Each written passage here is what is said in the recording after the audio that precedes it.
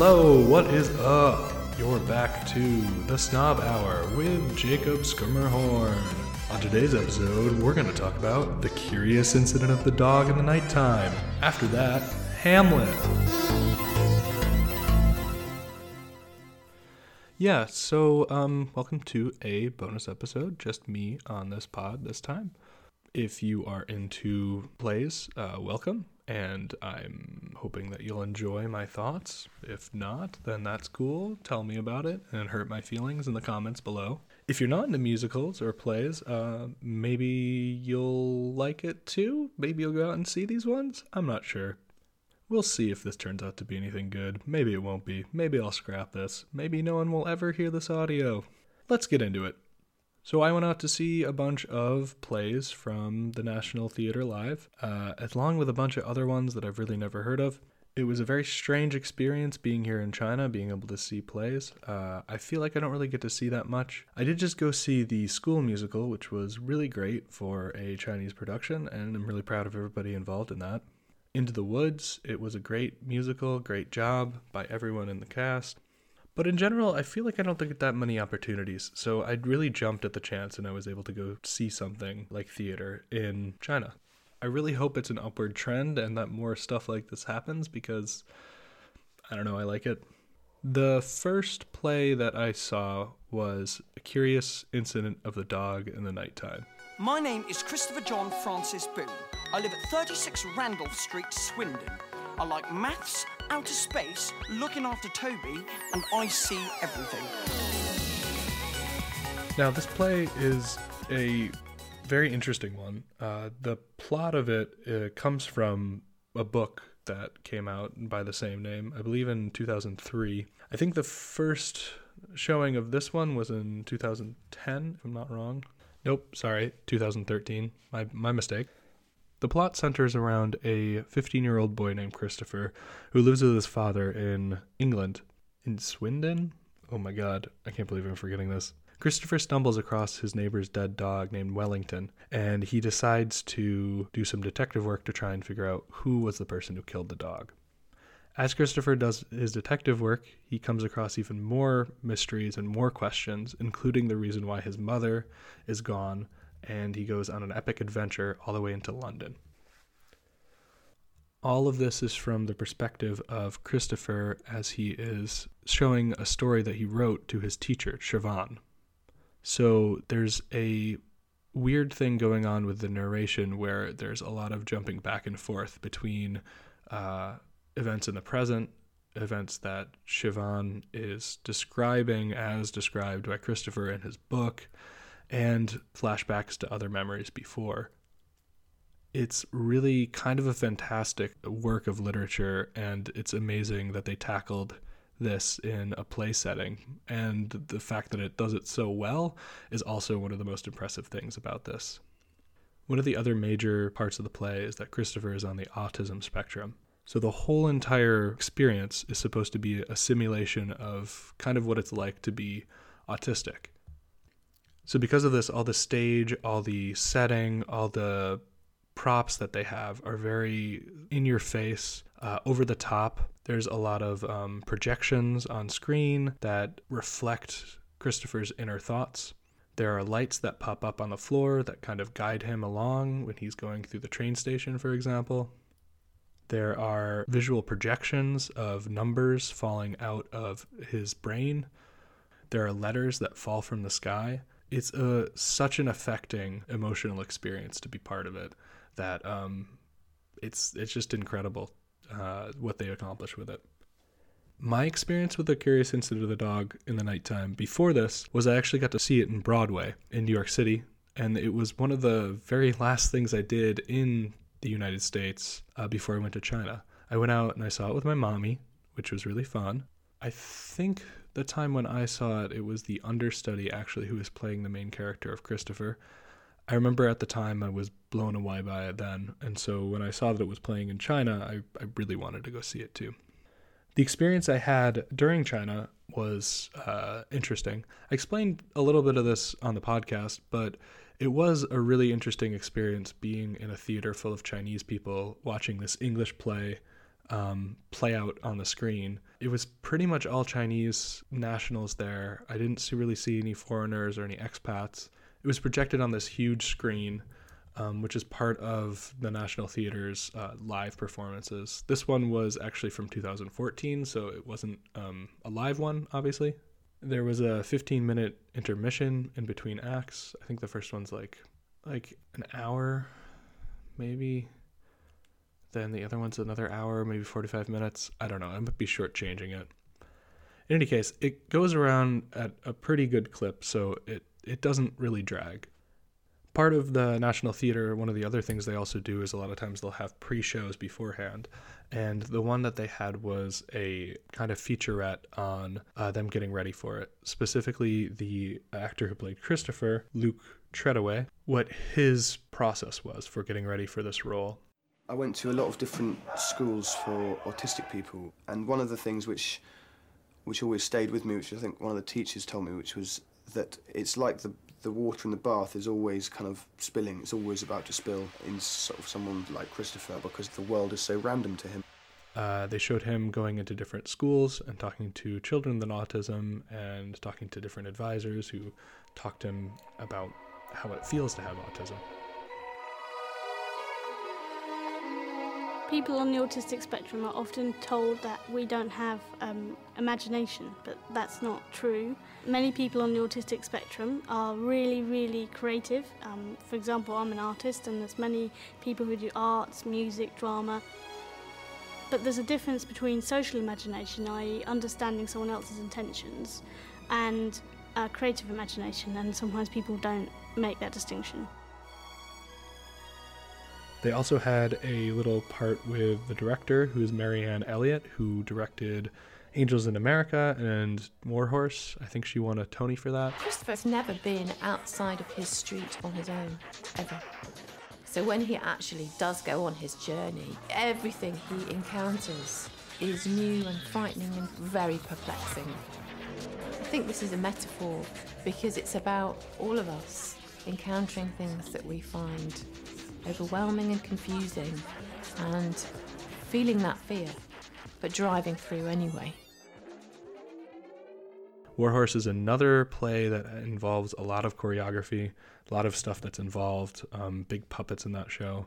This one has equally ambitious scenes, I think. So that's the reason to go to these things, right? You see the behind the scenes kind of thing.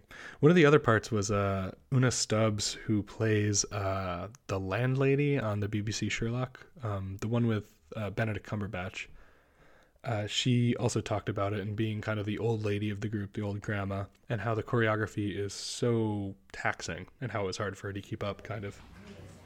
I've absolutely loved working on it, although it's been really, really heavy because there's so much activity and movement in it, and it's quite technical.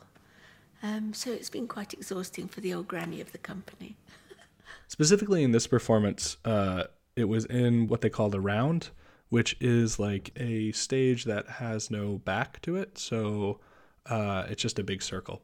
So you can see from every single angle all the different actors and all the different action. So that changed a bunch of the choreography and a bunch of the staging as I remember it. When I saw it, it was in more traditional theater. So a lot of the projections, a lot of the images were against the back of the screen. This one, they were on the floor. So therefore, in some scenes, people had to sit sideways on the floor. So for example, they're on the train at one point and everyone sits on these boxes. And you can see the scenery is going by on the floor and the people are sitting sideways. So it made for a different experience, I think probably maybe more intimate than the one that I had. So I keep on talking about how the choreography and the media is just one of the biggest parts of this play. The reason behind it is it's supposed to simulate the oversaturation that sometimes people with autism feel about the world. Like they have too much information coming into them at one time, and so that's why it's hard for them to do certain things. Where's platform 1? Through the underpass, up the stairs, you'll see the signs.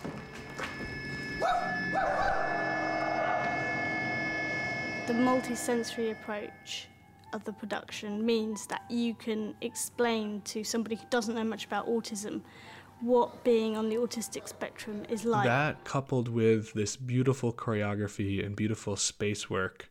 So for example, Christopher, whenever he comes home, he has a very specific way of doing things where he takes his shoes off, he takes his jacket off, his backpack, he makes himself like a Pop-Tart or something. I don't know, something in the microwave. And it's all done through miming. And the other actors kind of come up to greet him and they will like mime taking his coat off and stuff, even though he's in an empty house all by himself. Other times in the play there will be dance sequences to overemphasize that as well, his emotions and the feelings that he feels. So for example, there's one part in Paddington Station when he's trying to go to London. It's this chaotic mess of people running into him, and it's this violent dancing where he's thrown from place to place and super loud and just overloading with information. Left, right.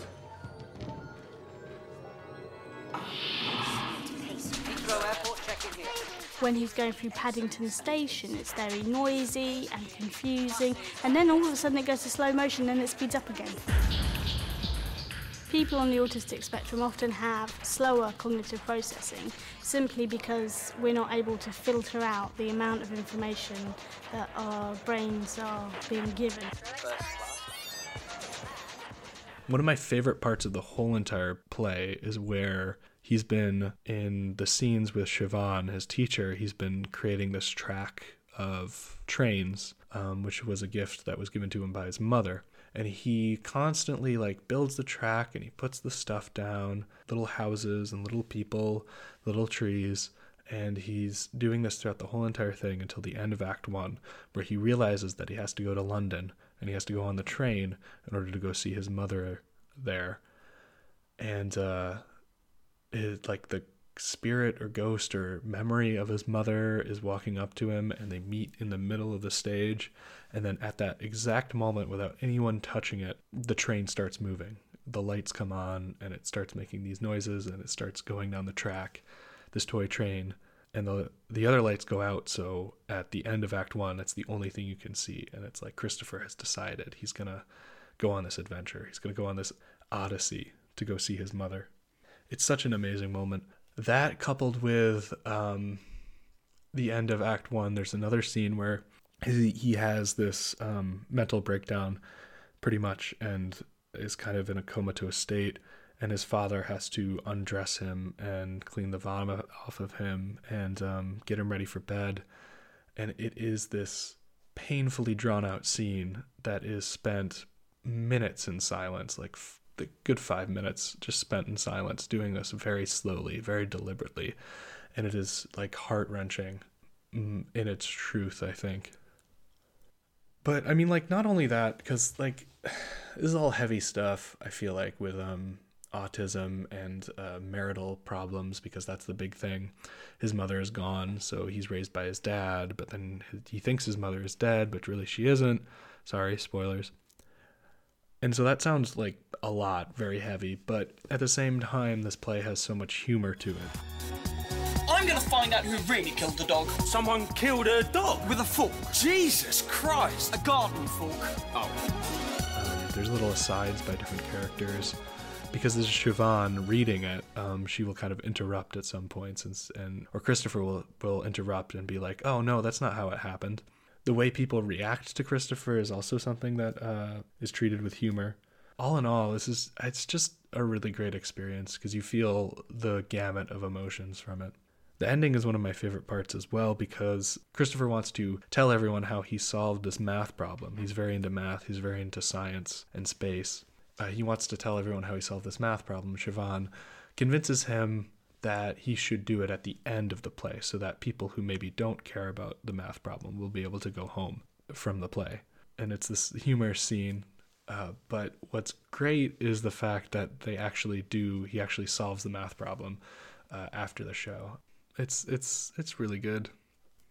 The individual performances that really stuck out, really everybody was pitch perfect in this. The choreography is amazing. The visual effects are incredible. Luke Treadaway is really fantastic. I mean, he's the star of this show, and he was really the star of the whole entire thing. It really lives and dies with him and his acting. I mean, the other people are great as well. I love the mother. I love the father. All the supporting cast were good. I can't say enough good stuff about this. My final thoughts and my final verdict on this is this is a 10 out of 10. I don't know if I stressed it enough or I came off enthusiastic enough, but I really love this play, and I think that the more people who can go see it, you will enjoy it, and you will thank yourself for going to see it. So if it is ever near you, check it out.